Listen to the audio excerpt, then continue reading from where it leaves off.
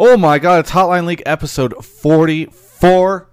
I'm shocked. I'm shocked we've been able to get the show going because we did have some technical difficulties ahead of time, but it's great because we've got Meteos straight from the analyst desk. You guys have heard his wisdom, his sage advice, everything he's been saying all the time on the analyst desk. Now he's going to be bringing it directly to you in the calls on the show. We got Mark Zimmerman, who also is on the analyst desk. I don't know if that's exciting at all. But by the way, TSM, they're not going to Worlds. There's so much to talk about. All that and more starting in Hotline League episode 45 right now. Open by HP. Hotline League is brought to you by Open by HP. Don't you have to lie to him. All right, I had to redo. There was a bit of a stutter there for some reason on the intro, but we got it. We got it fixed. All right.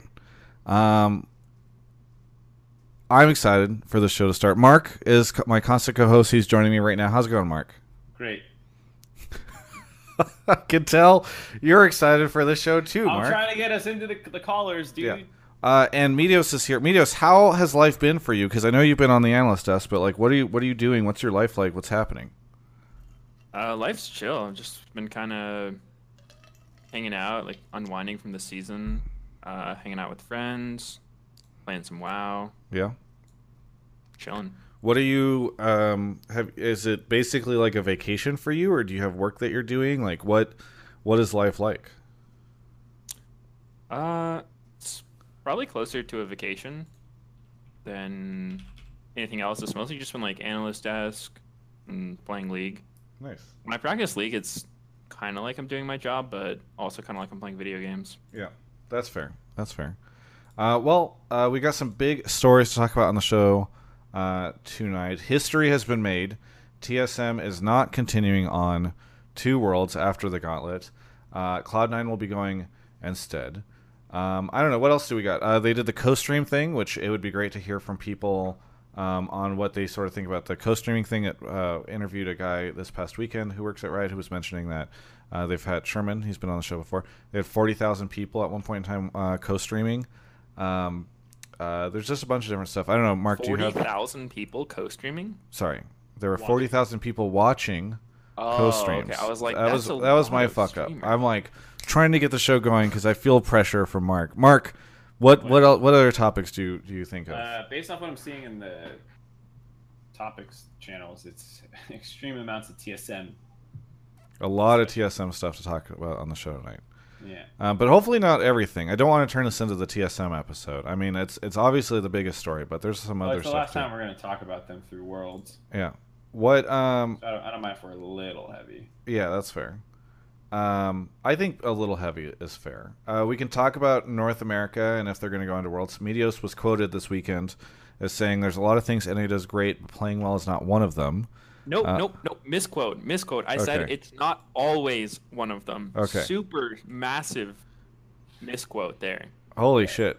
As opposed to being 100% of the time, it's down to like 60. I'm saying we're not always good. Yeah, it's like I'm 60. admitting that sometimes that's bad. a much better quote. I'm not saying we're always bad. Huge difference. That's a much better quote than what Reddit gave you, which was the one that I read. Yeah. So that's crazy. I don't know. Mark, am I forgetting anything? No, not really. I mean, there's other regions, but we don't talk about those. Yeah. I don't want to talk about those. All right. So, Mark, do you want to explain how the show works? Yeah, I think a lot of people already know because there's a fucking million people in here. But if you are not one of those people, the way this show works is we have a Discord where people will come and join up. Once they get there, they will join a voice channel, Pleb Calls or Pleb Calls 2. Once you're in one of those, you can mute yourself. And then in the text channel Pleb Topics, you'll go ahead and post whatever it is you want to talk about. Try and keep it to takes. So not just say, I want to talk about what should TSM do. Say, like, this is what I think TSM should do or stuff like that. If we like your topic, we'll pull you from the Pleb Calls voice channel into the waiting room, where when it's your time, we'll come down, do a quick voice check, make sure everything sounds good before pulling you on the show to discuss. Cool. Well, excited to have that. By the way, if you are a sub, that does allow you to get access to the sub channel and Discord. You have to sync all that stuff up. It does take a little bit of a time, but you can check out how to do that. And it doesn't necessarily give you, a guarantee that you'll be on over other people, but you can put your topic in the subtopics chat, which moves a little slower, and that might be a little bit of an advantage. Regardless, And sorry, by the way, if you're watching the VOD, I know that there's some flickering from the webcams. I don't know why Skype is doing that. I don't know how to fix it, but we started the show 40 minutes late, and I didn't have time to fix it. So hopefully you can suffer through it. Other than that, I don't know. Let's Mark, you want to start pulling people? Sure. Cool. So, yeah, have you, Medios, I assume you have never seen this show before. Why would you assume that? Because every guest that comes on it has never seen the show before. I've seen the show. Okay. Okay. All right, what was your favorite episode? Just the one where you guys were talking about League. That was spoke to me in a lot of ways. That was a pretty good episode. I'm pretty proud of that one in particular. It was a banger, no doubt. Yeah. Yeah. I'm a little loud. Okay, I will turn myself down. I recently positioned my microphone. That was just last week, actually. All right. Mark, how are we looking? We have someone. Oh, wait, that was quick. Thiefco is joining us. Thiefco, where are you calling from? Santa Monica, California. Oh, you're right here. That's really close to me. Yeah, do we know you? Oh, are we? I see your mic lighting up. What did you say? Can you hear me? Yes. I said probably not. Probably not. Okay. Well, you are a Twitch Prime sub, or you are a Twitch sub, so thank you very much. What do you want to talk about on the show tonight? How I think that this year will be very similar to Season 4 at Worlds, with NA being very successful, except this year, one of the two teams that makes it out of groups will get an easier quarterfinals match and make it to semis. Okay. Why do you think that? Thoughts, Medios? No, I was saying for Thief. Why do you feel like that's gonna happen? I just feel like this year is very similar in the style and stuff of the different teams going to Worlds, especially in Samsung or Genji in this case being like one of the top teams. It just resembles it in a lot of ways to Season 4 to me, and I feel like TL and Cloud9 both actually look like they're pretty good teams that could make a deep run into Worlds. Okay. Well, here, let me contextualize this a little bit for you, Medios, and Mark. Are Cloud9 and Team Liquid good teams? Because one of the concerns that I have is that we saw 3-0s across the board, including Team Liquid 3-0ing C9, and oftentimes 3-0s don't feel like very good. Like, did Team Liquid actually get a strong contest against Cloud9? Cloud9, they were just able to beat TSM. Was TSM not good? Like, 3-0s doesn't feel like a very competitive region for a lot of people. Yeah, I think that's fair. And I do notice some similarities between now and Season 4. A big one that stands out to me is that SKT didn't make Worlds again. So, SKT gets this insane Worlds buff where they just win every time.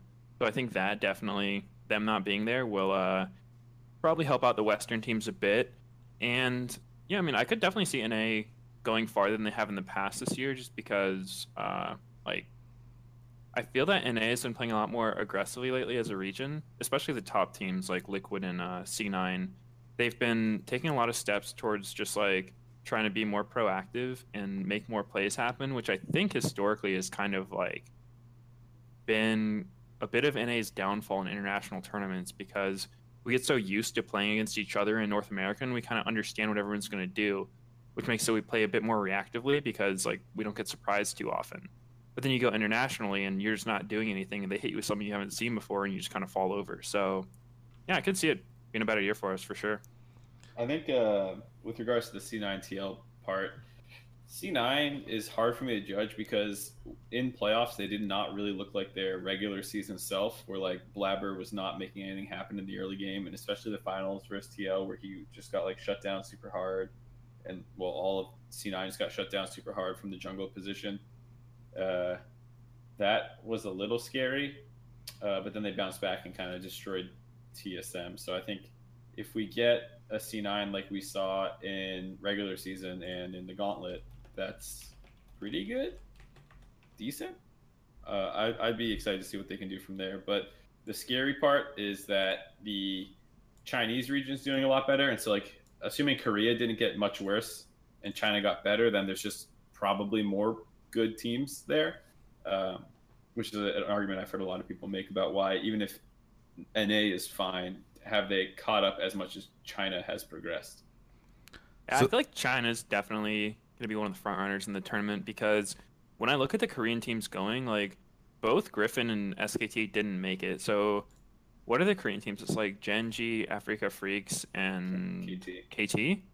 Yeah, I don't think any of them are bad, but I don't know. They don't really seem as like menacing as maybe Griffin would or something like that. So I do think like Korea looks maybe weaker than they have been relatively to previous years, but I think China will be really, really good. Yeah, I'm concerned about China. Otherwise, like, I think a lot of it comes down to how NA teams play. I think the region definitely didn't. It felt like everyone was a step behind the 1 seed, but like by a pretty clear amount. Like everyone's behind TL by a pretty sizable margin, which is, I think, a little concerning that you think you're only sending one good team. But I also think C9 was so back and forth that I don't know if they were good or bad by the end of the season anymore. There was a thread for the interview I did with Jack where he said, NA, like this, we have the best chance we've ever had, or we have this year. And a lot of people in there are just, this is on Reddit, are just kind of saying, no, Jack, shut up. For instance, somebody says, this is fantasy and philosophy. Unfortunately, I feel the opposite. Korea, as always, looks strong, and Kingzone, the domestically dominant, internationally not so good Korean team, isn't going to Worlds. Then you have the LPL, who looks better than ever, and NA got trashed at last MSI event. The West's only team likely to do well is Fnatic. That said, there's usually the one team that steps up unexpectedly, like Misfits last year, so hopefully Cloud9 can do that this year. That's a very different take, and I feel like one that is shared by... The reason I highlight that is just because I feel like a lot of the community and a lot of the industry feels that way, right? That it's just like, yeah, NA can say that they're going to do well, but ultimately, like, history shows that that's not the case, and there's not enough proof that these teams are strong enough to do anything different. The only thing I really... Oh, you kind of cut out, Mark? Sorry, I can drop my gate a little bit. But what I was saying was, the only thing I really contest about that is, like, we got destroyed at MSI or something, whatever that line was. Like, we didn't get destroyed. We played a tiebreaker match against Fnatic to make it out. Yeah. And that was with Ole and TL kind of having a mental breakdown for the first 2 days, which can easily happen again at Worlds. Sure. But we've got a couple backups this time. Yeah, just we have other teams. Not just Team Liquid, yeah. Yeah, but like I don't think MSI was this like catastrophe that people think it was. Meteos, the first couple of days felt like it. Meteos, I want to put you on the spot. Obviously, the team that nobody seems to be talking about going into Worlds from North America is 100T, your former team. How do you feel about them headed into Worlds and their relative strength? Well, I think a lot of people are kind of rating 100 Thieves pretty low as far as the standings go because they didn't really seem like they stacked up that well against the teams they were playing at the end of the season. Like they lost to TSM, they lost to Cloud9 or I think Liquid. So like they lost to TSM, they lost to Liquid, and I don't think 100 Thieves is bad by like North American standards. I think they're a solid team for sure, but I do feel like they have a bit of that passive play style that I was talking about earlier. Like they seem to do well on sort of like the meatball comps where you put like Ryu on like the Malzahar and on Sejuani, and they play to scale and play for late quite a bit. And I think that strategy is just a lot harder to pull off when you play against, like, if they play against Korean or Chinese teams, they might have trouble dealing with early aggression. Gotcha. Big agree. So I'm sorry, Thiefco, we kind of talked past you. Do you have any other questions or thoughts on this? The other reason that I think that this is a possibility is I feel like all of the top teams are teams that could have a game or two stolen from them in a sense of just like, I don't feel like they're as dominant as past years in the sense that like in previous years, I felt like SKT was just full game. It would be a huge upset. Whereas this year, I feel like a lot of the top teams could lose a couple of games and it wouldn't be that shocking.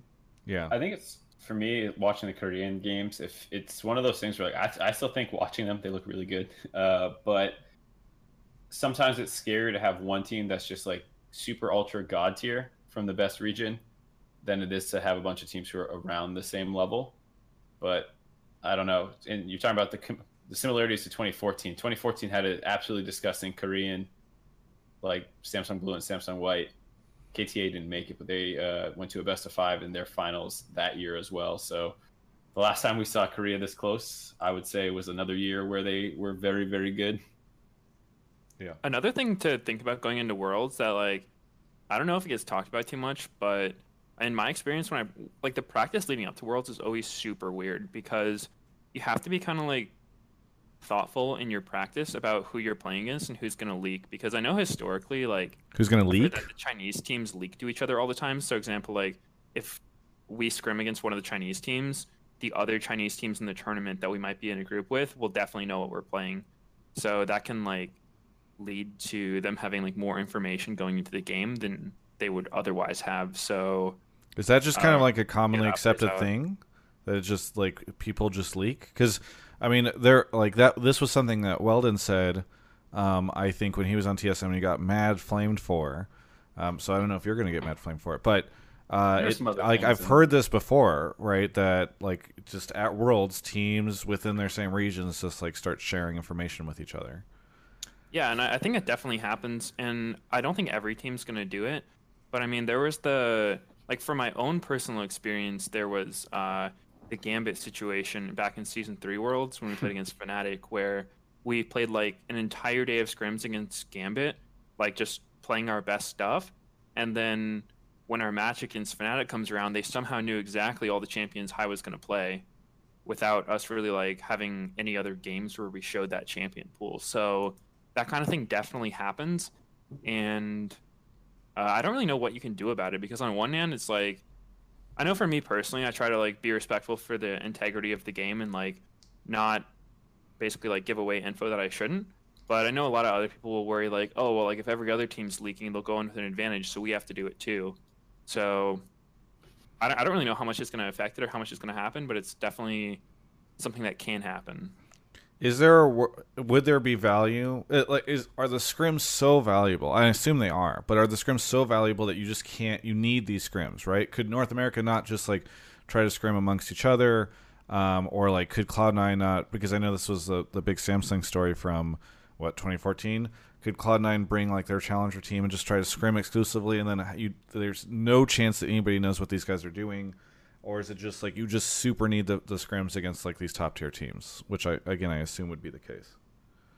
Yeah, and it's definitely, I don't know if there's like one necessarily right answer in that case, because pretty much no matter what you do, there's going to be potential risks of it, right? Like if you only bring your academy team and you practice against them, you're probably not exposing yourself to enough stuff, because like you can watch a team play as much as you want, but until you actually play against them, you don't have that good of a feel for what they're going to do, like how they're going to react to certain situations.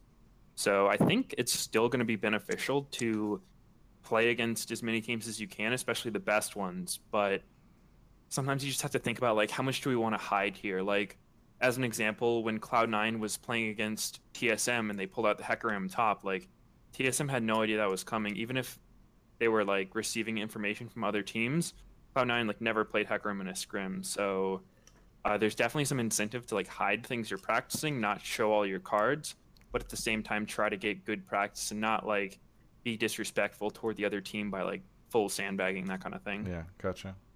Hey, Thiefco, thank you so much for the question. Thank you. Yeah, appreciate it. All right, moving on to the next one. Are we doing?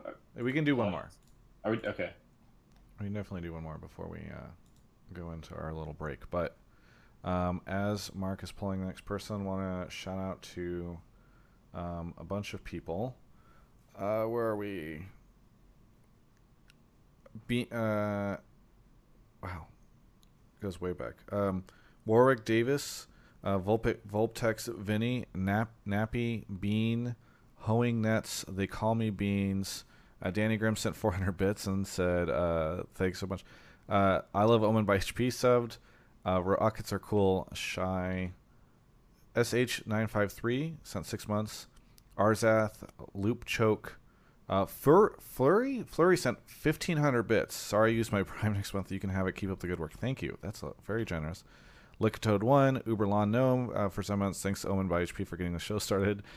Fred the Free gifted us up to Danny Grimm. Danny Grimm, by the way, you can resub for $1. Mardux, or Mardu. Is it Mardu or Mardux? You can say Mardux. It's fine, whatever. Mardux. It's fine, whatever. Thank you for being a sub. Where are you calling from? I live in Texas, but I'm actually from Peru. Oh, from Peru. Nice. Whereabouts in Texas? You don't have to give a specific location, but, general would be nice. California is pretty big, so I'm pretty sure nobody's going to find me. Okay. Very good. Well, what do you want to talk about on the show tonight? Well, I need to say that, teams to promote young talent, like the way C9 is actually doing,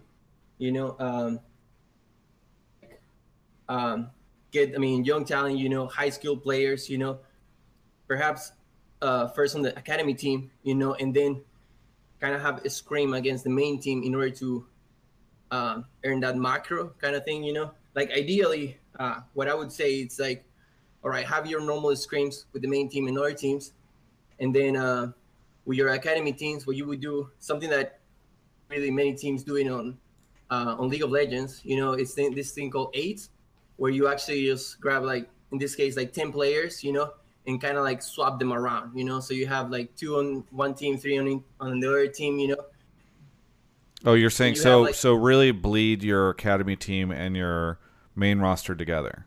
Exactly, because the thing that veterans will bring to the table will be like macro and like decision making, and then high skilled players, that will kind of like get used to that type of play style, and like learn some macro, and kind of like bring them to the level, and then you will have probably like coaches, for certain position, like for example, a coach for ADCs, that will be looking at picks on Korea and China and other regions, and tell you like, hey, okay, so this is good, this is good, this is good. You should play this on this game, and kind of like choose that for everybody, and instead of actually playing solo queue, which is actually like that will bring down your level, because you're kind of playing for fun, and so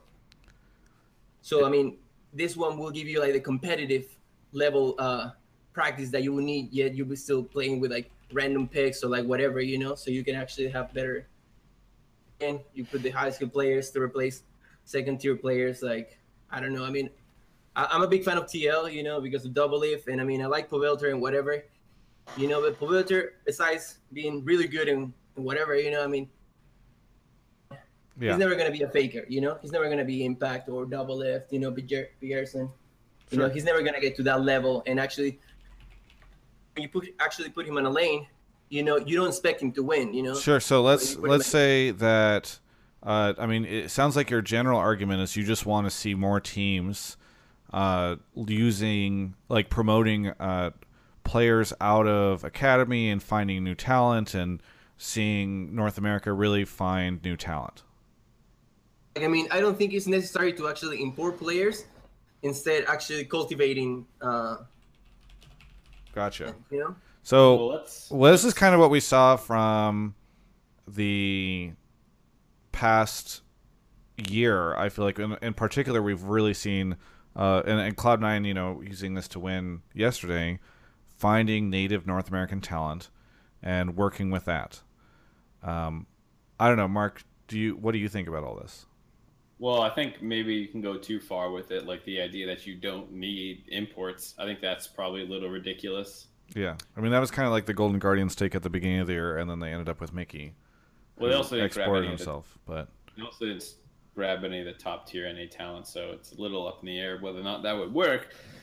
But I still think that there's no way you want to run no imports across your whole league. Whether or not you can put a single team together is a different thing. Right. I don't know if Meteos thinks different.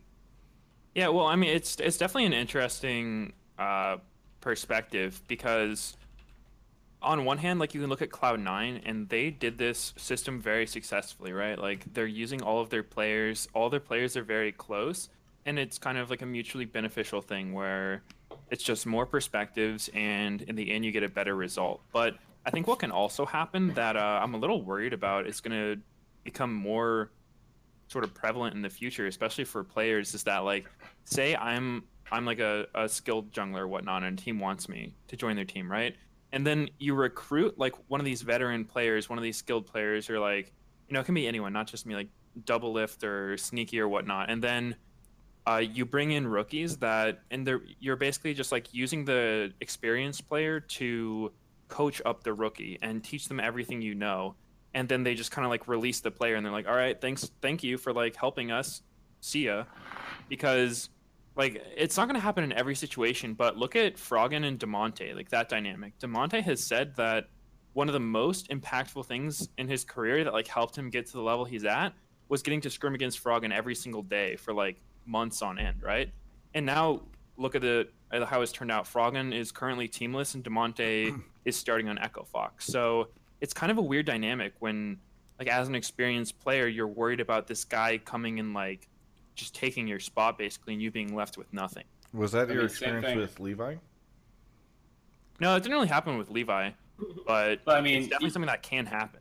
It basically happened as well with C9 with Smoothie, right? Like I don't know how much coaching he personally did to Zeyzal, but Zeyzal was brought in, sat on the team on the academy squad for about 7 months, a split and a half before kind of getting his start, and Smoothie ended up on Echo Fox as a result. So I can see where Meteos is coming from.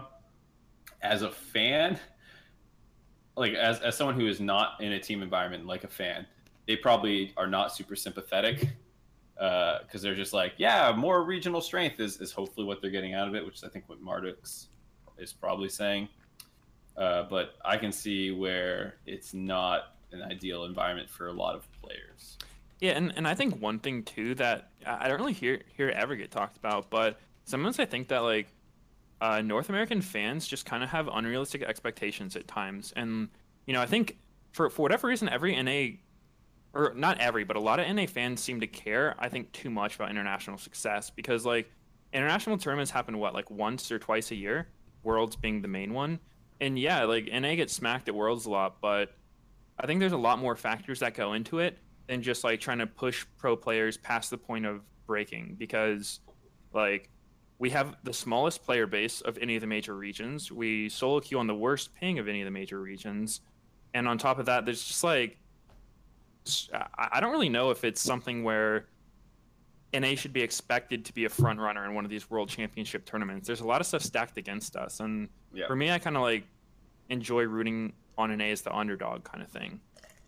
That's what Mark has said in the past, right? Mark, your famous statement, I think you have a lot of fame for saying this on Hotline League, is why should NA be good at international tournaments? And you right. said people, there's no good answer there. Like, why? Yeah, as opposed to saying why is NA bad, I just like flipping the question around and be like, tell me why NA is good. Like, yeah.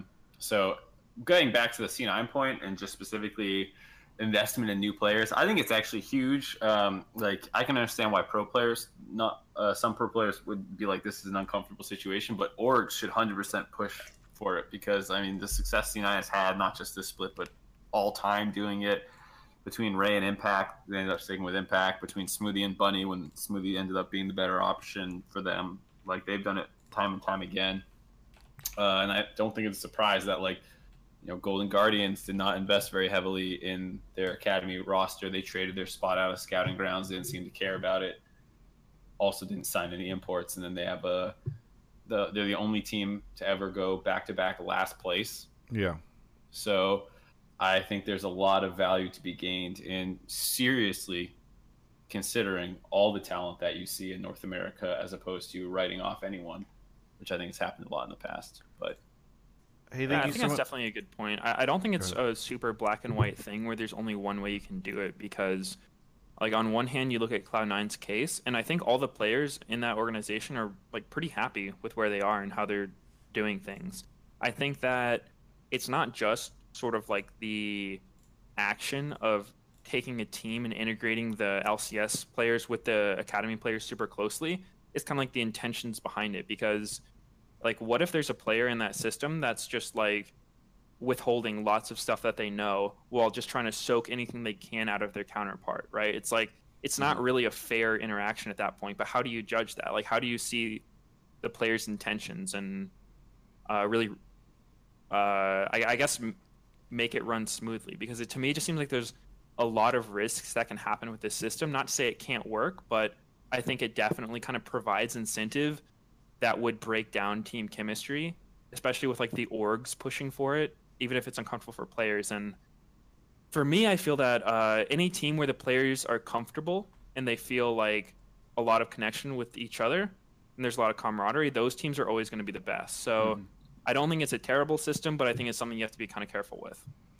Mark, how does that happen in traditional sports, or how's that handled? Because you do have like starters and non-starters, and they all are training together, kind of deal.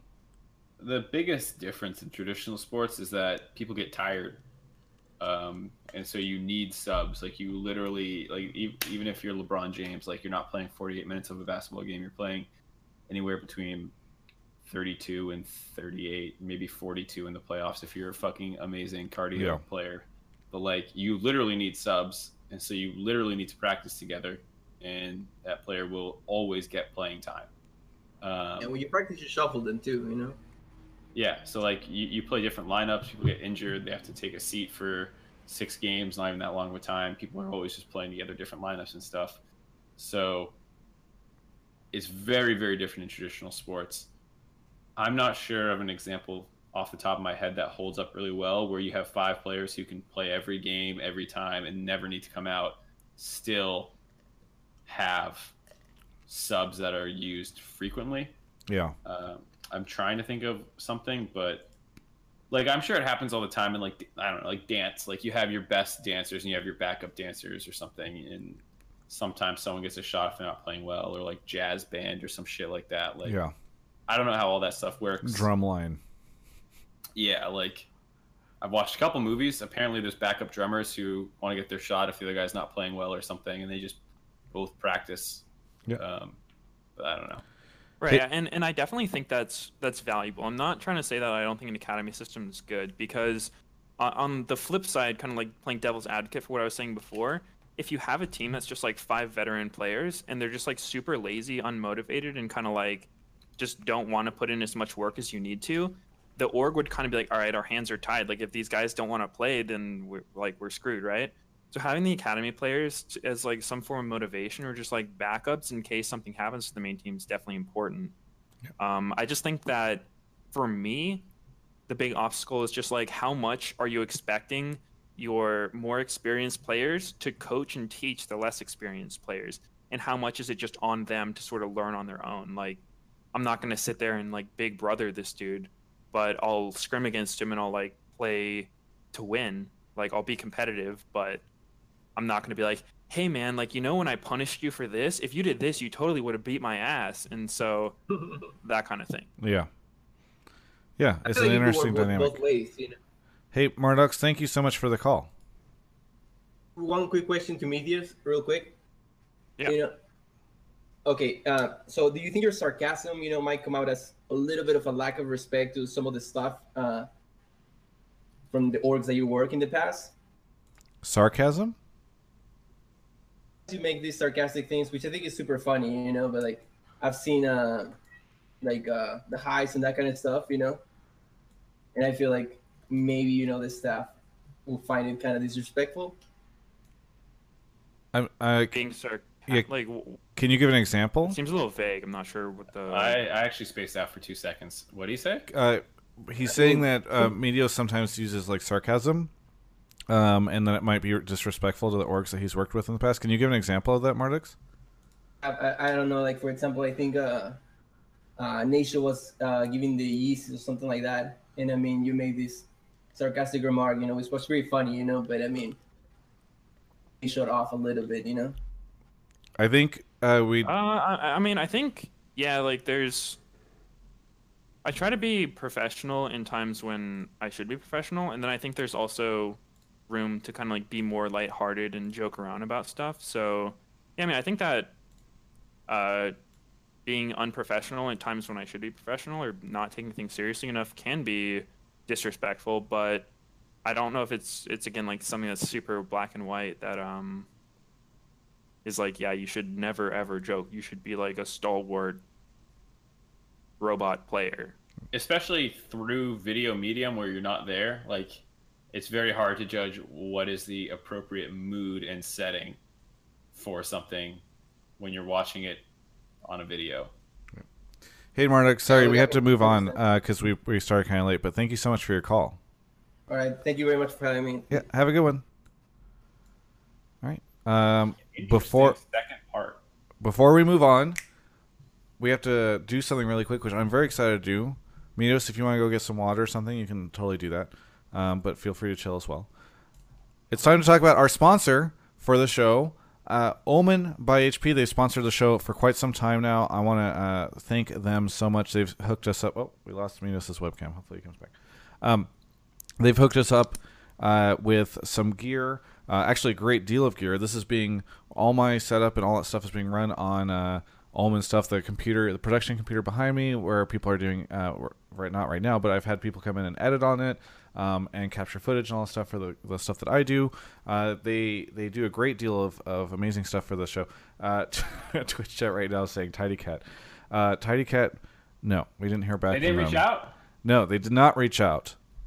Which is just, it shows you, Tidy Cat, they probably got a great product, but Owen by HP, they've got a great product, and they're supporting a great product and supporting CLG and Overwatch League and not the show. They're also supporting a mediocre product and supporting Hotline League.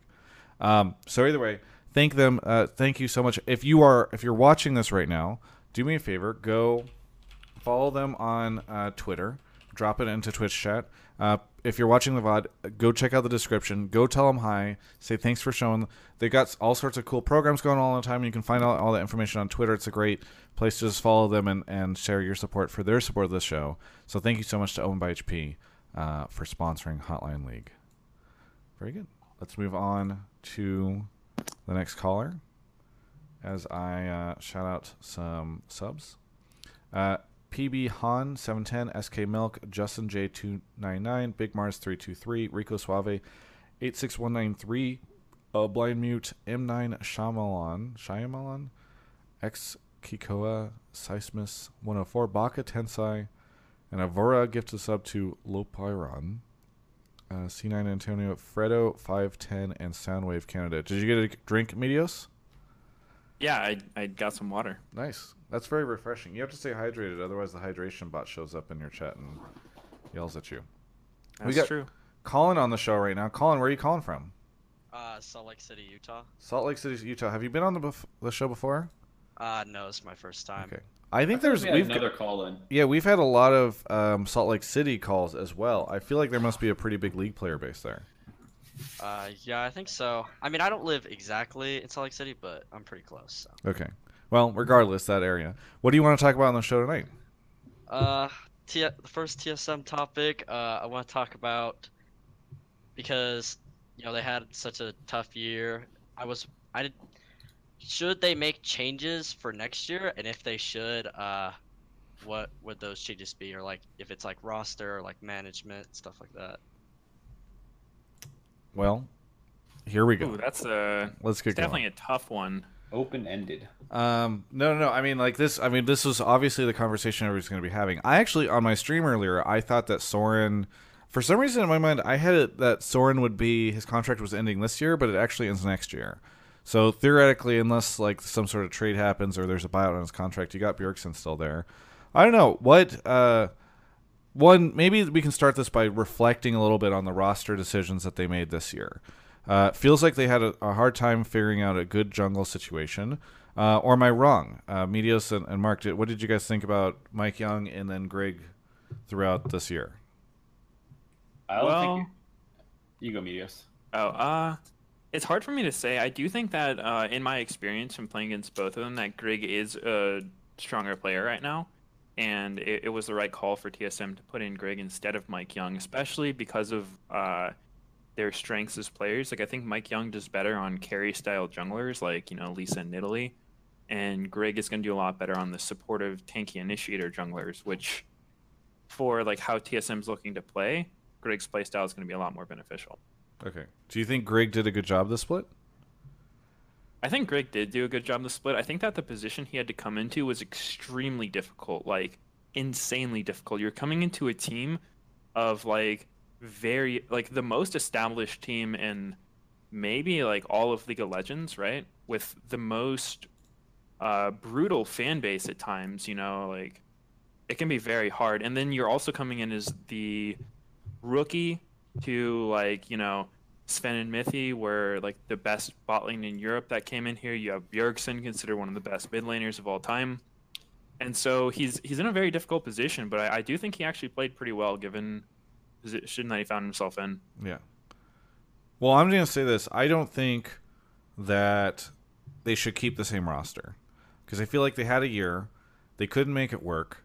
And I don't know why they couldn't make it work. Do you guys have any idea? Because that's the big question I think that everybody should be asking is like, what went wrong? Because they had all the right ingredients. A lot of people want to blame. Oh, we lost your webcam, Mark. A lot of people want to blame. Are you here? Okay. Yeah, I'm here. Wow, Skype is just awful tonight. I think Skype's awful all the time. It is, but for some reason tonight in particular. Hello? Dear God. All right. I think the question should be what went wrong and why and how do you, and then once you figure out what went wrong, you figure out how to solve it. Because it's not that Sven and Mithy weren't good, right? Like Sven and Mithy were good, or am I crazy here? I think they were good, but it seemed like they didn't really live up to the expectation that people had of them. Like they weren't just dominating lanes, crushing lanes, getting massive 2v2 advantages. They were actually kind of put on just like this kind of go even play style. I never really felt like they were trying to win. They were there for like, I know when I practiced against them, maybe it changed a bit in summer, but it was just like, okay, their bot lane is the Braum Ezreal players. You looked at their win rate and it was like 80% win rate on Braum Ezreal, 0% win rate on anything else. So I think that my take on TSM is just that because of all the pressure surrounding the team, it was kind of a hard environment. And I noticed that like when Weldon came in to give him that playoff buff, like people meme about it, but it's actually a super real thing. I think that Weldon was able to bring the team together and give him that like cohesion that they were missing, because when you're on a team like TSM, especially when you're like a player that's trying to make a name for yourself, you don't want to be the guy that's responsible for like losing your team games, right? But in turn, that can also kind of make you the guy who's not winning your team games either. I think that TSM just sort of like had this passive play style where none of their players were bad, but they weren't really extending themselves and taking enough risks to really like sort of like exert their pressure onto the other team. They just were sort of like this, yeah, we're going to scale well team. We're probably not going to do anything super stupid, but we're going to be like kind of indecisive and play slow. So I think that they definitely could make this same roster work, but I also wouldn't be surprised to see them try to shake things up. Here's a question for you guys. Because there's an alternate world here where Cloud9 beat Team Liquid. I had nothing to say. Sorry, Mark? Huh? Oh, I sound like I heard you talking. Yeah, well, that's because I was trying to talk. Okay, sorry. One real quick question here, though. There's a world here where Cloud9 beats Team Liquid. Does TSM then go to Worlds? We can assume that they did. They would have, right? Because they beat 100 Thieves in the third, fourth place. They probably would have beat them again. Would we be having this conversation if that happened? I think that as far as North American teams go, I think that TSM is stronger than 100 Thieves right now. And if Cloud9 won that finals match, I would have expected TSM to win through the gauntlet. Mark? Yeah, maybe. I think their match versus 100 Thieves was super duper close. Maybe they come back and do much better. I mean, they crush Echo Fox, who's seen the mental boom. But I think the whole point of this roster was to go to Worlds and kind of do well at Worlds where their previous rosters had failed. You know, like that was the whole reason they did this. And so even if they went to Worlds, if they lost in group stage again, which it feels like they probably would looking at their current level of play, I bet people would still be disappointed at the end of it.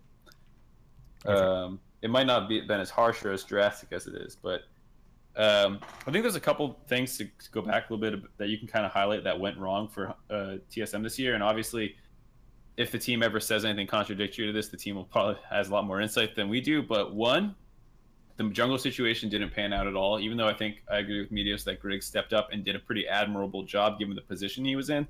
That's not at all what people were expecting the jungle position at the beginning of the year. 2, their coaching staff completely fell apart. You saw like 4 different people coming on stage at different points in time, or 3. Started with Song, then Lustboy, then Parth, and like all this other stuff was going on. So like clearly their coaching staff never gelled together. I don't think their play style ended up making much sense when you like broke it down exactly. Like Sven and Mithy, usually not super aggressive players. They kind of have that EU bot lane mentality that like Reckless also has, where it's a lot about like becoming very effective in the mid and late game.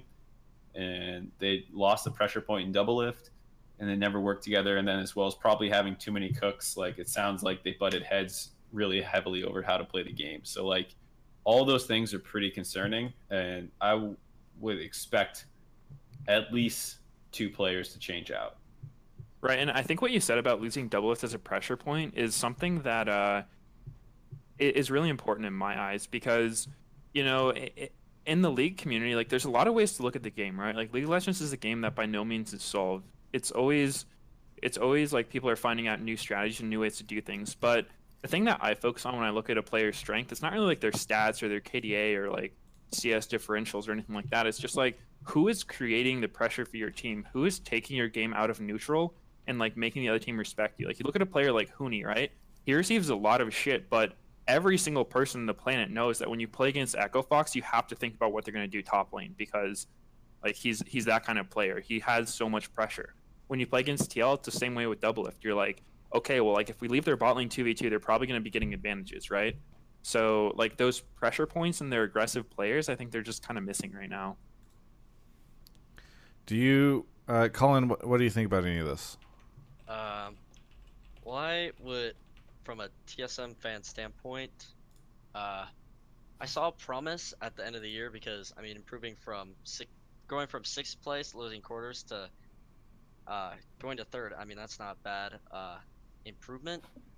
And again, like you guys said, like if C9 won that finals, pretty sure they go to Worlds. So I mean, I would be pretty upset if they just like change stuff about the roster. I do agree with the coaching thing, where they had like Song, and then they had the Lustboy, and then they had 2 coaches, and then they would switch to 2 coaches. It didn't feel like they really gelled that much, and so yeah, I would be kind of upset if they got rid of players. I see where you're coming from, but I wouldn't be surprised to see some of them change out. Like I think Grig, like we said, performed admirably, but I don't think that's who people, since the whole goal is to be performing well at Worlds, I don't think Grig is that guy for them right now. So I wouldn't. He might change out, and then like I thought Hanser had a pretty underwhelming year all around.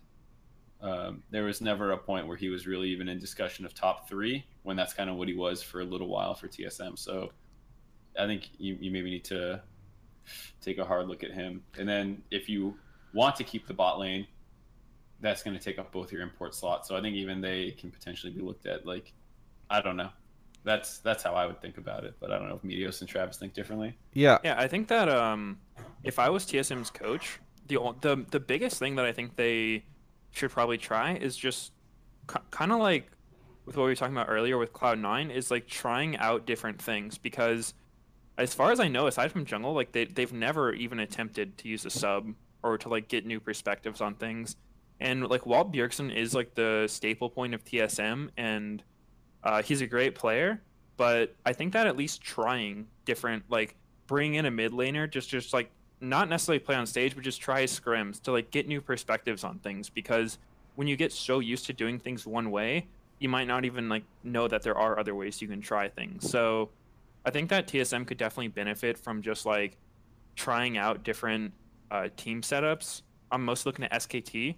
Like if you think about them, the way they brought in Pyrion, and someone who's like a sub on Phoenix 1 in North America is not a better mid laner than Faker, but he just had a fresh take on the game, and sometimes that can kind of like remotivate the team, get people to see things in different ways, maybe even give Faker additional perspective. So I think that that's something that TSM could benefit from a lot. I like, now that you said that, the perfect person for me would probably be Huhi, because he feels like he is probably one of the people who approaches the mid lane the most different from Bjergsen. And he TSM Huhi would be a crazy world. I'm not saying like starter or you're benching Bjergsen for him, but like if you were talking about bringing perspective, I think who he plays the game so different from just a lot of mids in general, but also Bjergsen. Go ahead. I think Huhi would be a really good choice for them. I mean, obviously we don't know what CLG is doing or if Huhi's even like looking for that kind of thing. Right. But yeah, like I saw a lot of Twitch chat comments being like, bench Bjerg, Bjerg's the problem and stuff. And I mean, that's just like kind of what TSM fans are going to do. Like they just kind of enjoy the noise of things. But I do think there's something there as far as it's not that Bjergsen's the reason that TSM hasn't done well or that they're going to have more success with someone else. But I think just like for the sake of change and like freshening things up, it could definitely be beneficial. It's really interesting, by the way, because when I went to go interview the guys over at C9 yesterday, I talked to Zazal, but after the interview, and he was just saying that like TSM was just crushing it in scrims, and Jack was saying TSM is so good, it's a pity they're not going to Worlds. And so it's really interesting because this is, again, one of those times where, like, yeah, obviously the strength of team is actually how they show up on stage. But it's crazy to hear that, like, throughout this whole year, people just kept saying, like, behind the scenes, TSM's so good, TSM's so good. It's just crazy that they could never bring it out on stage. Well, and that's why I think, like, you might not see a ton of changes. Because if you remove, like, some of those pain points that we talked about, like, oh, if their coaching staff was just something that was more cohesive the whole year, and if the jungler that they picked at the start of the year actually worked out, you know, maybe it's a totally different story. So I don't think you necessarily need sweeping changes, but let me ask you guys this question. I believe they're under a 2-year contract. I think we'd have to check. I'm not sure, but if check right now. If Mithy and Sven were both to go to Andy and say, "Hey, we want to go home," and Andy's like, "Look, I know you're under a 2-year contract, but we'll trade you. We'll figure something out." Everyone's through 2019, but Mike Young. So, what is TSM have a chance at looking like? I wonder a little bit if they have seeded their legacy in the roster changes last year, right? Because how easy is it going to be for them to for a long time? It was any player in the world would, or any player in North America at least, and in a lot of other regions, would drop everything they can to get to TSM. But the market is much more competitive now, right? Like people can look at a lot of different teams and think like, oh, maybe I can go play for them. The compensation has gone up. EU's going to go into franchising. Like, is there a world where like TSM struggles to climb out of the hole that they might have dug themselves for this year? I don't think so. I think it's obviously not great, but just looking at like the viewership on all the different docu-series, I mean, TSM Legends is still doing pretty good. So I think they still have a lot of clout in the community. I think there's no other team that would miss Worlds and then the next day have like 8 threads about their players on it. So I think there's still that like interest for a lot of people who are coming up in the scene. Like if you want to get your name out there, like TSM's the team to do it. I do think that the aura is gone of like you join TSM, you're instantly the best in North America though. One thing I've noticed too, that like you've talked about how like the players coming into TSM aren't like, they don't blow up as fast. And something that I noticed back in the day when a player would join one of the top teams like TSM or something, their social media numbers would skyrocket. Yeah. Like just boom. Who brought Biofrost brought this up? Yeah, like Greg's been playing the whole split with TSM and he has like 5K Twitter followers. So it definitely seems like they don't have that level of, I guess, prestige anymore where anyone who's on their team is considered just like an amazing player or something like that. Yeah, that was something I got. I was hanging out with Vincent the other day, and he brought that up as well. So it's interesting that like 2 pro players in the same week to me are noticing that stuff. Medios, I'm going to ask you this question. I'm not asking you if you're joining TSM. I'm not asking anything like that. There was a episode that we did of the show when you left 100T, where I clipped out a segment that was like, should Medios join TSM? And it went bonkers on YouTube. And in that segment, Mark was saying, like, I don't know if TSM is like the type of place that Medios would like, because you tend to like teams that feel much more like, hey, we're a bunch of friends, like, let's kick some ass. And TSM has historically been rumored to be like a highly competitive environment. So I'm kind of curious, like from a player style, from a personal style, like what do you as a player think of the, like what would that experience be like for you, and what are your kind of thoughts on if you would even gel well with the TSM? Right, and I think it's definitely a good question, and I think that like I probably have a different answer than some people would, but I guess an example I can use was going from 100 Thieves to FlyQuest Academy. 100 Thieves was a team where like it was a good organization. The owners were nice. The players were all respectful, and like there was nothing really bad about the team. But I just didn't feel that good when I was there. Like I felt stressed more than I had fun. It just like I felt like no one on the team was like in a super amazing mindset, as opposed to when I came to FlyQuest Academy. Like when I came here, I was just like, why am I here? Like this is so weird that I'm in this situation. I guess I'll just do my best. And I actually found like myself so much happier on this team just because I got along with my teammates so much better. Like the guys on this team are so funny. Like they kind of just reinvigorated me and like made me remember why I first started playing this game, just to have fun. So I don't think that I would do well in an environment like TSM's where it's, you know, so tense, so competitive, so like under the spotlight. And I'm sure those players feel so much pressure, and like maybe their like mental health takes a hit from it. That's just something that I'm not super interested in. I care a lot more about my mental health as a player and just like having a good time while also trying to be a good team. Yep. Very good. Hey, I want to thank you so much, Colin, for calling in. Yeah, thanks for having me on the show. Okay. Have a good one. You too. By the way, Brian Kibler in the chat said the fashion on this show has gone up. Thanks so much. I'm wearing an Ateo shirt, so it's nice of you to notice, Brian. That's really cool of you. They make great products. Yeah. Good friends of theirs, so that's really nice of you, Brian.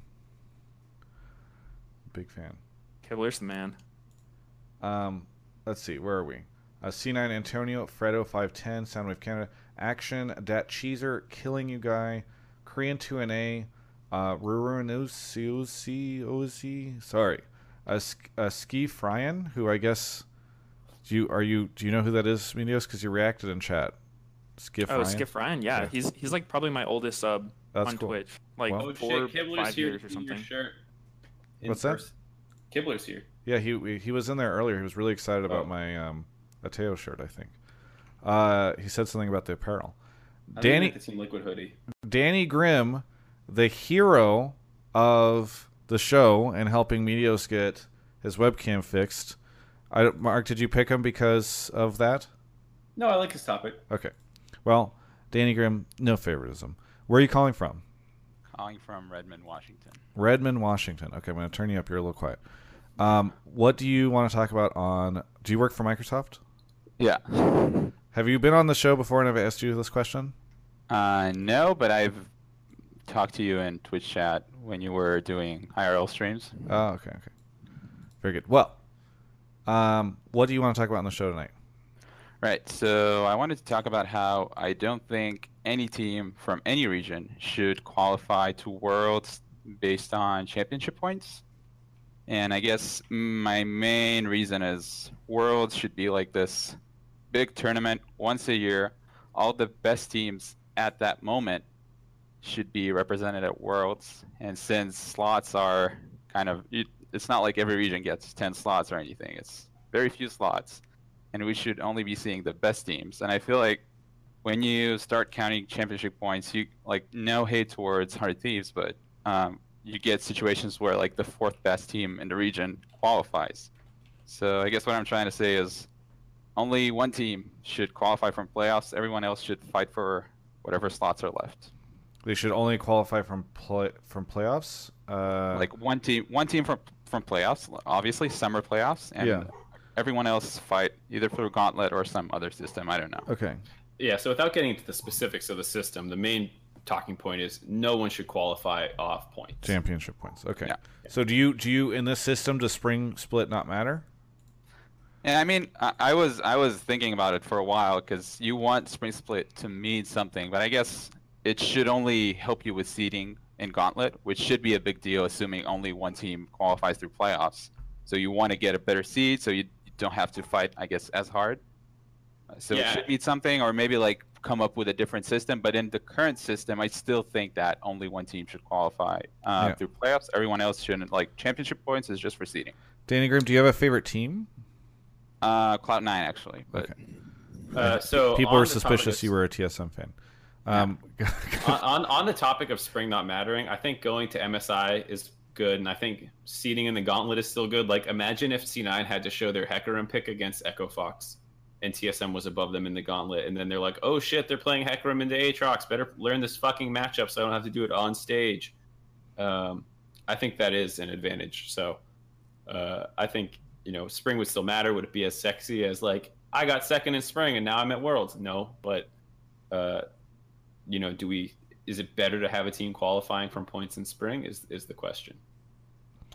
Yeah, I definitely think it's an issue with no easy answer, because on one hand, nobody wants to see a team go to Worlds that's not actually like the best from their region, and circuit points can allow that to happen at times. Like, I think a lot of people were unhappy about the way 100 Thieves qualified, given their recent performance, and I think it happened 1 or 2 years ago with CLG as well, where they got in and not everyone was happy about it. Yeah, that was the MSI And so, year.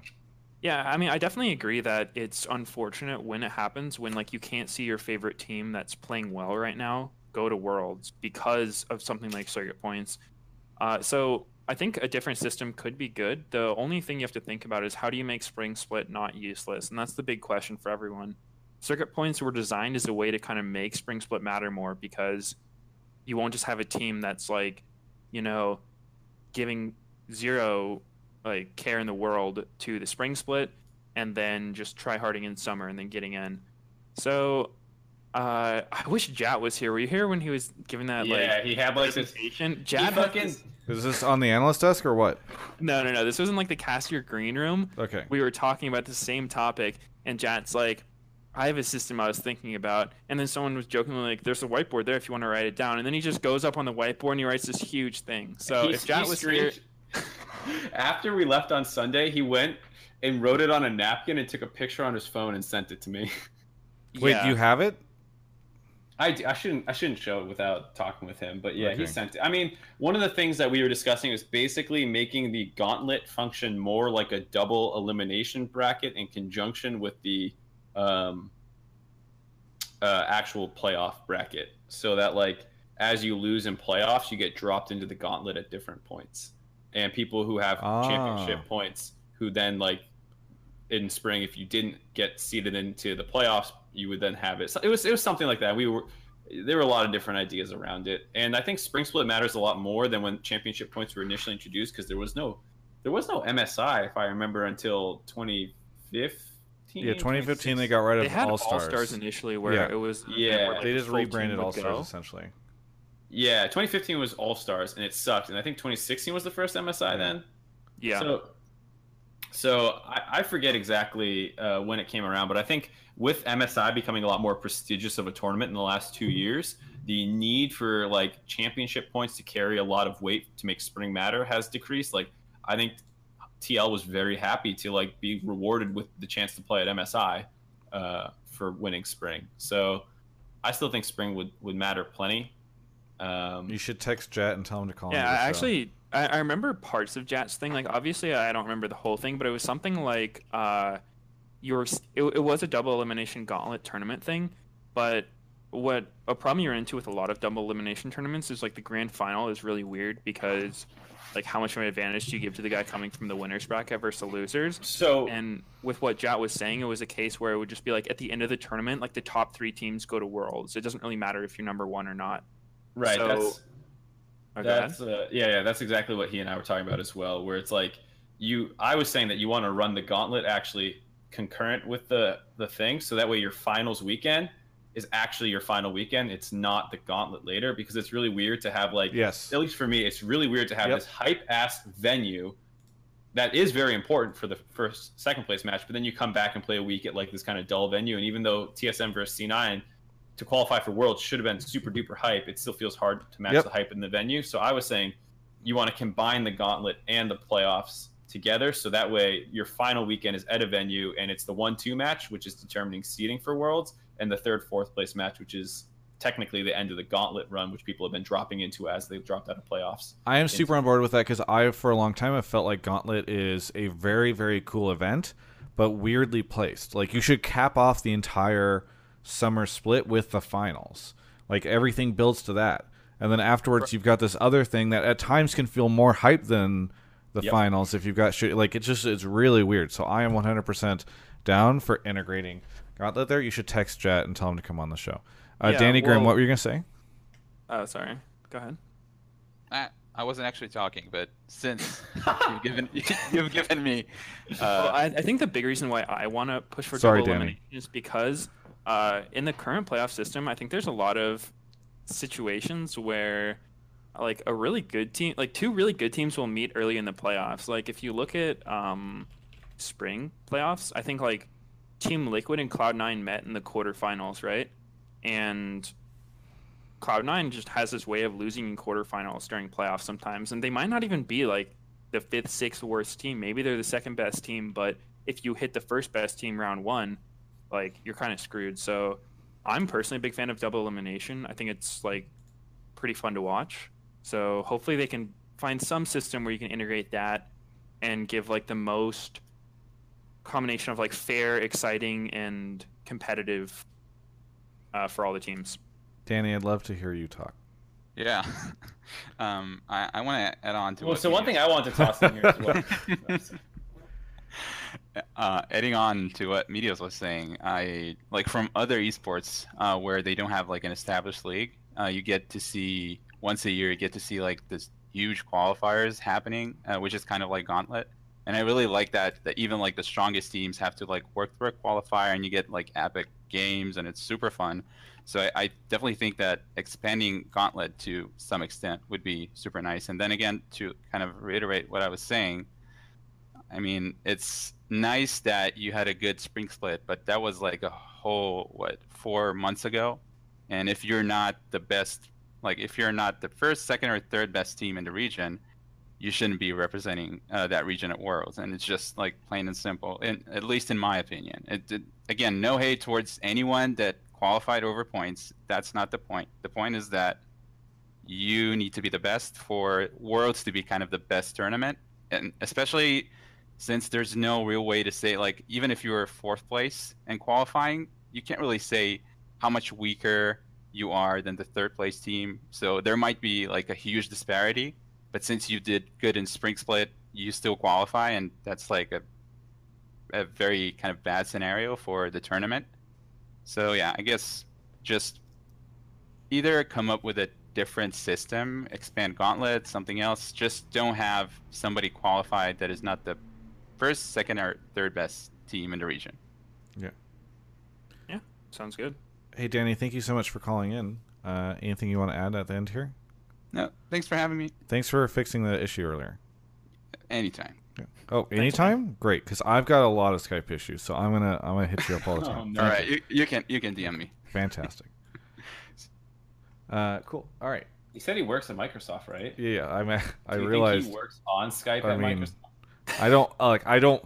He's not an official Microsoft representative. I don't want to get him in trouble. Who knows what he works on? He might do QA for Office 365. All right. Alex Shepard 99, thank you for the resub. Meteos Hotline is best hotline. Odavi subbed. Unit ZGG. Killing You Guy reset for 3 months. I'm in the market for a gaming keyboard. I think my next one may be one from Oma by HTTP. Thank you. Tiny Memoirs. C9 Eclipse. Robot Bear Shark subbed. R Farley Dude 97 subbed. RX Dealer 89. Adorkable Jerk. Shiny Froky reset for 7 months. Adobe Donkey. Alnut 138. And Bunzo TV, sorry. And Coco Cup 66, I think is how. All right, whatever. And we're all caught up on Twitch subs. It'd be a pity if I lost my movement. Friction is here. How's it going? Friction is here. I didn't even think about that. It's going pretty good. You're quiet. Can you move a little closer to your mic? I can. Is that better? Yeah, that's perfect. Where are you calling from? I am calling from Hamilton, Ontario, Canada. Nice. I've Canadian. actually been there. Our first. Wait, you've been there, Medios? Yeah, I think McMaster's there. Yeah, that's Did a family there the like a university. couple years ago. Nice. That's Yeah, cool. University. Did you see Medios, sir? No, I don't go to. I'm in the college Okay, in the city. gotcha. Well, hey, what do you want to talk about on the show? So my hot take is that after a year of franchising, it doesn't feel like LCS is any more competitive. Like there's no reason almost for me to watch like Golden Guardians play or sorry Medios, but like FlyQuest play. Like if they're playing like someone like TL or C9, it just feels like they're just gonna stomp and there's no reason to tune in. Golden Guardians there's was no number reason. 1 at one point in time in the split, and FlyQuest up until the very end was pretty high. Well, they actually made playoffs.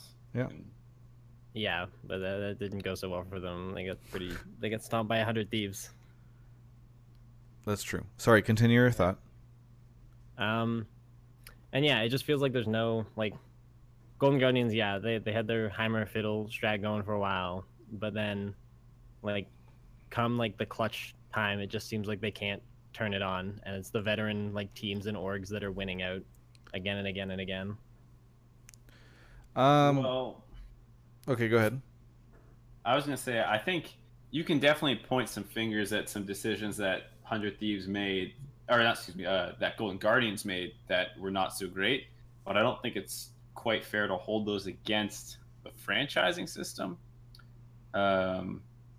or even to say that this had no impact. Because I mean, Golden Guardians were not very good, but they were still not like 1 in 17 or something like we've seen out of the coasts and stuff before. And Okay, yeah, that's fair. Yeah, And, was like, this not the? the I mean, velocities. Medios and Mark, tell me if I'm wrong here, but I feel like this was the most competitive split we've ever had in North America.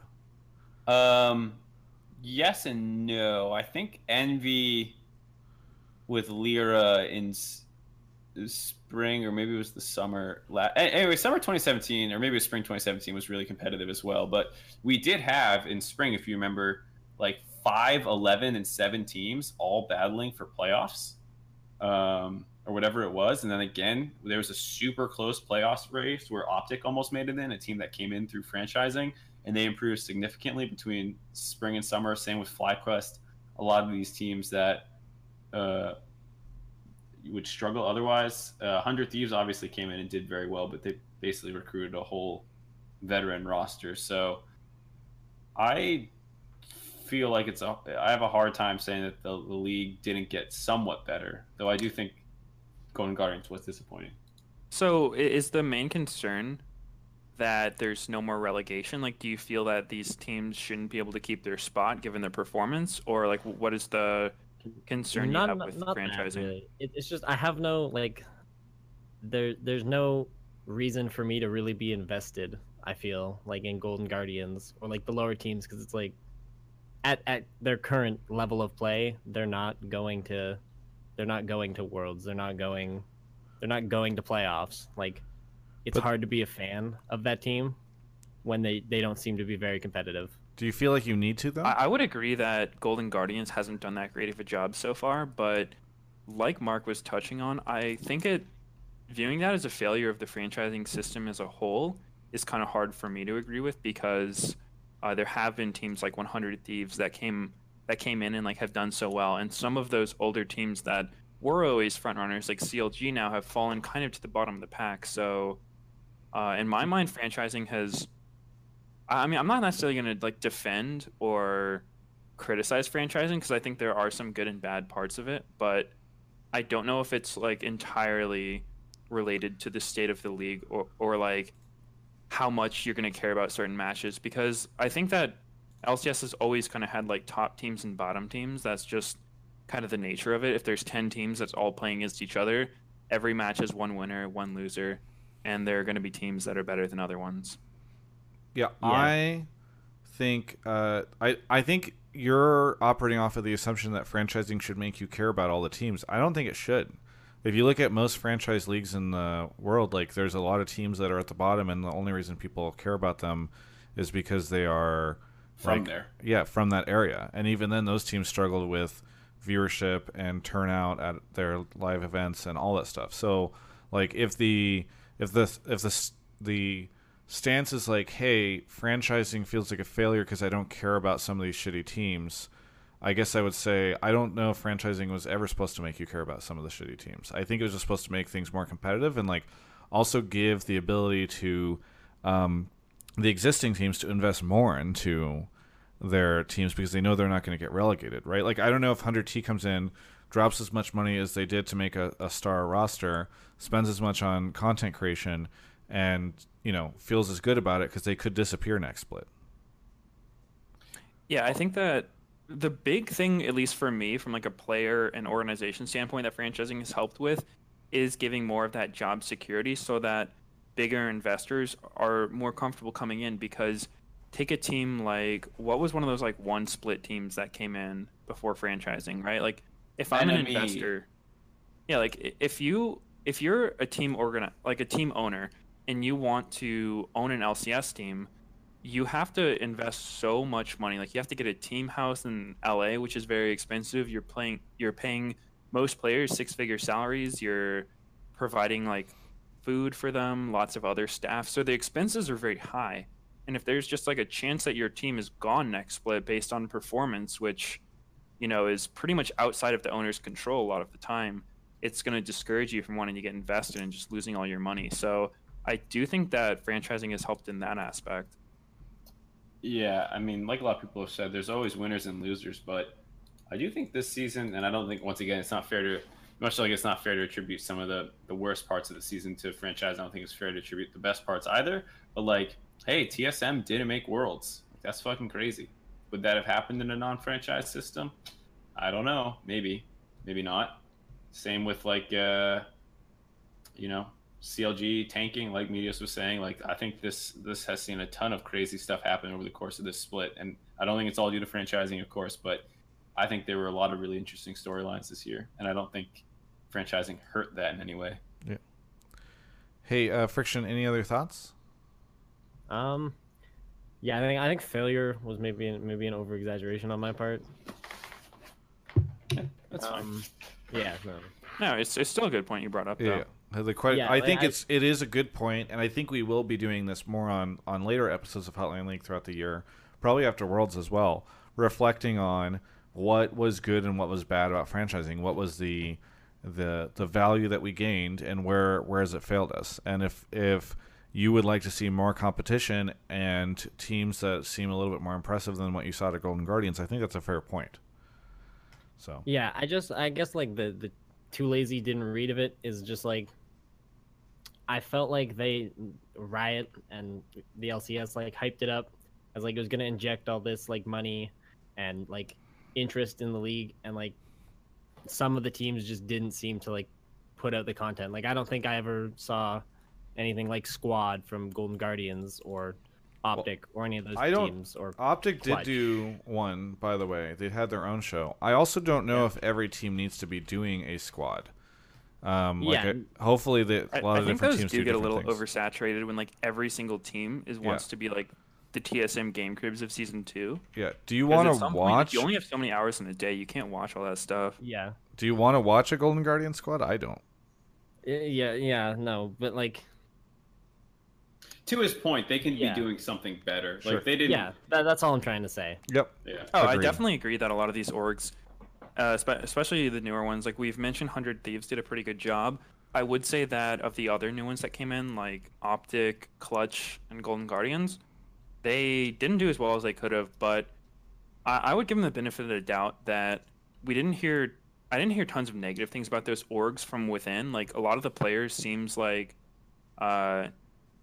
it made it seem like the orgs are at least trying, and I think that a lot of it can just be summed up by inexperience because look at TSM and Cloud9, they've been doing this since the inception of the league, even before that. So they've got a lot more experience. They know how to do it a lot better. So I think just naturally these new teams coming in just haven't been in the space that long, and they're going to need some time to like sort everything out. To be honest, I don't want to watch a CLG squad either. I say that knowing Nick Allen is in the Twitch chat. I just saw him pop by. I want to watch a Travis Gafford squad. Well, there's a couple showering? things up on. If you should go check out my vlogs, Medios. Okay. There's one where I wake up shirtless next to a body pillow. It's a lot racier. Ooh. There's a lot more content going on there than there are on any of these team docs. You see some real shit. Hey, Fixation, thank you so much for the call. No problem. Have a good night, guys. Yeah, have a good one. It's All right. friction. We've got one more coming in. Any second. We should be seeing somebody. By the way, thank you to Yamita God, Donican fucking Johns, Every Laner's Dream, Mr. Kramer, and Ine for the subs just now. We've surpassed my highest ever sub point thing. NRJ, welcome to the show. I'm just going to call you NRJ because I don't want to read those numbers off. Is that okay? Yeah, that's cool. You can just call me Nick also. Hey, Nick. Can I call you 6,490? Yeah, of course. Cool. Nick, what? That's what my friends call me. Where are you calling from? I'm from Boston. From Boston, nice. Hey. Okay, that's where Mark is from, I think. Oh yeah, I think I knew that. Oh, did you? Did Yeah. you care?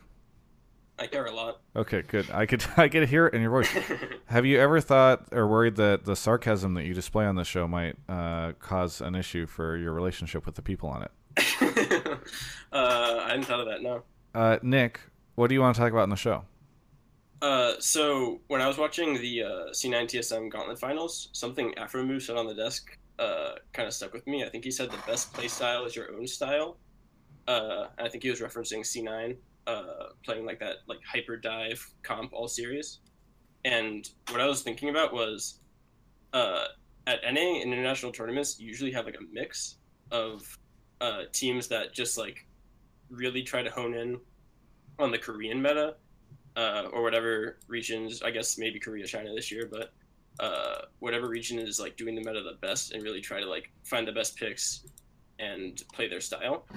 And I think teams like TSM have really been doing that a lot and not very successfully. But then there are also teams like that really like go for their own style. And I think C9 this year would be a good example of that. Maybe even CLG when they were at Worlds playing like roam heavy styles.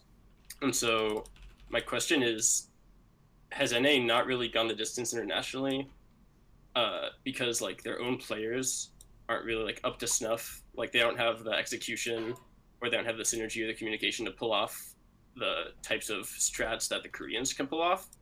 Or should they just be not even trying to emulate the Koreans in the first place and just like going for their own like C9 CLG play styles? Right. So I think it's a good topic, and I think there's like different parts of that you'd have to address separately, because something that I've noticed is there are a lot of teams that will just like copy what the Koreans are doing, and I don't necessarily always think the reason they do it is because like it's just the best way to play, but I think of it more from like think about it if you were a league coach, right? How many people in the league scene do you think know like every single part about the game, like can tell you what every player should do at every moment? Like it's actually zero. The game is not figured out enough for that. So the shortcut that most teams take is, instead of being like, okay, so let's play our own style, we're all just gonna like pick our favorite champions and find some magical way for them to work together. And like that can work, and it's cool when that does work. But what's kind of easier is if you're trying to get everyone on the same page, you're like, hey, this is the best team in the world, let's see what they do and try to do that, just like as a starting point, I guess. So I can understand why teams do it, and I think that teams that can understand the fundamentals and like know the basics of teamwork and macro and map control can sort of branch out and do more of their own style, like what Cloud9's done. But I think that if you're a new team, you just come into the league and you're just like, yo, I'm only playing Ivern, fuck it, bros, like this is what I do, this is my style, you're gonna run into a team that's like, okay, well, Ivern's garbage and he can't do anything a jungler needs to do, so we're gonna win this one. And then you have the guy who's like, oh well, Ivern's just my style, I'm gonna keep playing Ivern until I die, and then you end up with an 0-18 team. I think the other thing that you've often talked a lot about, Meteos, is that a lot of players don't really like to admit their own strengths and weaknesses necessarily. Like, I can't play that, or I am a tank player. You know, like there's such a negative stigma to being like, yep, I'm the fucking tank player, bro. And like, Impact is someone who feels like he's kind of accepted that's mostly who he is. And he does branch out and play other stuff. He'll play a GP, he'll play other stuff, but like, I know maybe you want to give this spiel, Meteos, but just like, that's another thing I think is like everyone thinks that they can play everything. So whenever they see something pop up elsewhere in the world, they're like, oh, I can do that. Yeah, and it's definitely something that I think we did talk about that during the desk, like off air or something, but I don't know if it's not always going to be like a pride thing, like players just like never wanting to admit their weaknesses. I think it's more the case that like people don't actually know their weaknesses. Like a lot of people will kind of be like, hey, I'm a pro player. Like, aren't pro players supposed to be good at everything? And so you ask someone if it's like, hey, like, can you play this champion? They'll be like, yeah, you know, like I have played this champion before. I have gone through the laning phase with him, and I didn't single-handedly lose my team the game. So, yeah, I can play it. Rather than having to be like, ooh, I don't think I can play this one, guys, and the rest of the team being like, well, you're shit then. So I think it's kind of a weird issue. Yeah, I really did appreciate when you brought that up on the analyst desk. It's such a funny dynamic. I think sort of. Yeah. Oh yeah. Someone said double if Vlad, and I think that's a great example because like when AD carries had to play other things, dude. Like, look at what AD carries have done for the entirety of their existence. They've only honed the skill set of like orb walking and like auto attacking, right? And I'm not saying that's easy or that they're not good or anything, but when you have to go from that to playing mages, I think a lot of people just don't realize how hard that is, or like the actual different skills that go into that. I think it's more just like a lack of understanding more so than inability to admit like weakness or whatnot. Right. And I definitely think as well, it is hard to innovate. Like, it is actually hard to find something that works really well and then that your team can play around correctly and all that stuff. Like, well, especially with the patching schedule, by the way. Like, yeah, especially with patches coming out all the time. The Hecarim thing was you heard like a late last second adaptation that C9 made, and it did work pretty well with their team, but it wasn't like this. It didn't seem like it was this grand master strategy that they completely figured out. And to your point about looking forward to Worlds, NRJ, I do hope that we see a lot more of NA finding things that they think works for them. But I just hope the community's reaction to that is not what the fuck is NA doing, because what I always see on Reddit and what I always see come out of the community, especially you fucking people watching right now, is you'll look at whatever happens and blame the draft. If it's too similar to the Koreans, we're just copying them. If it's too different, why don't we play the meta? Just let the teams do what they think is working. Yeah, I think that in general, people from the outside just aren't really going to understand what's going on because, I mean, you can't. You don't have enough information to work with. So I definitely think that if you take what the community says too seriously, you're not really going to get anywhere because it's like, no matter what you do, there's an angle to say it's wrong, right? Yep. So AC0S. Oh, sorry, go ahead. I mean, I think that teams do try to like play their own style and play toward their strengths, but at the same time, it's hard to balance it. It's like, at what point do you say, okay, this meta champion's just too strong. You can't beat it. You just have to play it. That's the only like response to it, is just take it away from the other team. Then at that point, is it like, is that not you playing your style if you've just determined that's the best thing to do to try to win? So I think it's a pretty complicated issue that doesn't have a super simple solution. AC0S in the chat says, Travis, could you reference 2016 CLG at MSI on this topic? They were an NA team that developed their own style and went pretty far. Maybe this is what NA teams have to do. I'm actually kind of curious. Here's a question for you. If you guys are, like you're running the 100 Thieves stuff as they're headed into Worlds, like, is that a team that should look to actually try to innovate a ton and like maybe like catch people off guard because maybe they aren't at a point right now where they can just go head to head with like standard picks? They should try the kind of crazy shit. Well, backpacking a little bit to the CLG and MSI thing, it wasn't just that they had their own play style. They pretty much had a better play style. They were playing range supports when no one else would. So not only were they playing a very aggressive roam style, they were playing with a lot more priority than the Korean teams at the time were, and a lot of the rest of the world who were playing melee supports. They also had their Aurelion Sol thing, though. That was pretty unique. That was still during the meta where there was lots of lane swaps, wasn't it? No, 2016 they were dead. Oh, they were gone then? All right, never mind. Yeah. So, like, I agree, like, yeah, they had the Aurelion Sol thing, but what you saw the Korean teams copy from them over the course of the tournament was not the Aurelion Sol necessarily, though that was still being played elsewhere. Like, Fly was playing that in Korea at that time. Like, other people were playing Aurelion Sol. but they were playing almost exclusively range supports. So like that was a much bigger thing, actually, I think, and that was not just like having our own style. That was having a style that the rest of the team got exposed, the rest of the world got exposed to. And was like, oh shit, that's a better style. Yeah. So just on that point, and for 100 Thieves, I don't know what the fuck you do. You're gonna have to scrim a lot, and hopefully you go up against some good teams. You see if your style's working all right for you or not, and then maybe you really do have to change things up. Yeah, one thing that I would say about it is like for 100 Thieves, I think that you just have to play to your own player's strengths, and sometimes your own player's strengths will be the meta, right? Like I think Anda is gonna do better on like Sejuani, Poppy, and stuff than he would at maybe playing like Graves or some hyper carry. And it's not only just the single player's aptitude on that champion. Like maybe Anda is a fantastic Graves player, but if 100 Thieves, like the rest of their players, say you play on a team that has like all high income players, right? Like a player who will do very well if he's the richest guy in the game, but he doesn't really know how to operate if he's not the richest guy in the game. There's a lot of players like that. So maybe if you're a Graves player, it's not really a good fit to try to play Graves with a team like that. Or there's lots of other examples. Like that's kind of how I feel when I see Impact always talk about how he can't play carries, because I know Impact can play carries. I've seen him play carries. He pops off in Sulky all the time. But maybe TL's as a team is just much more comfortable playing around bot lane. So I think that team should just play to their own strengths as well as they can. Sometimes it'll line up with the meta, sometimes it won't. Also, Mark, I got to call you out here because I've been doing drugs. some research, and I feel like There you were were lane just swaps. out of it. There were lane swaps in 2016. Wow, you read Twitch chat too, dude. That's crazy. Yeah, because I mean, I know one thing with CLG's style too is like when CLG was successful back then, it was almost all lane swaps. Like they would almost never do standard lanes. There's one point where their win rate in standard lanes versus lane swaps was very, very different, you know? So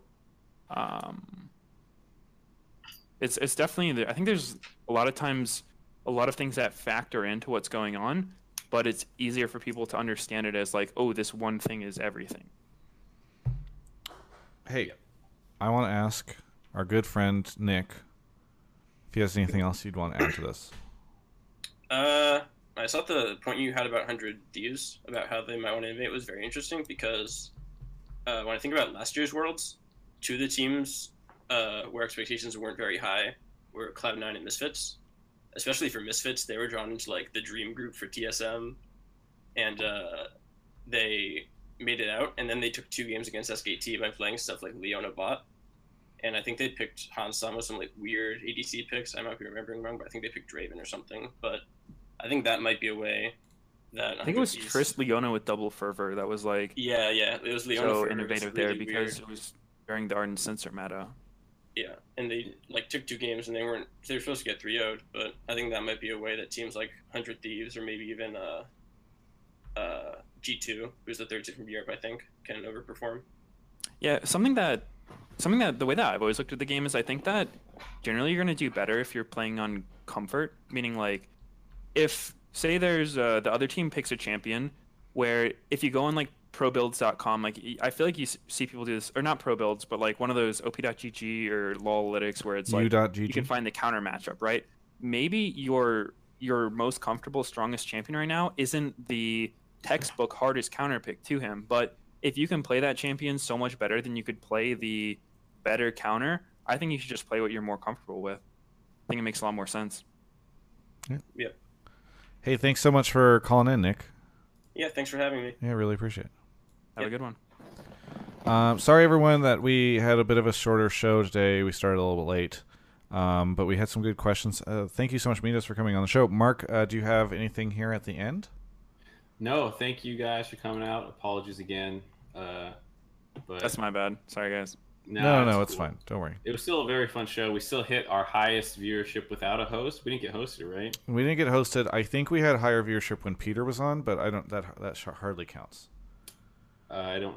But I thought he hosted before or something. He did host us one time, and we got higher viewership when he hosted us. But when he was on with Kelby, that show just went bonkers. I think I got like 5K or something. Whatever.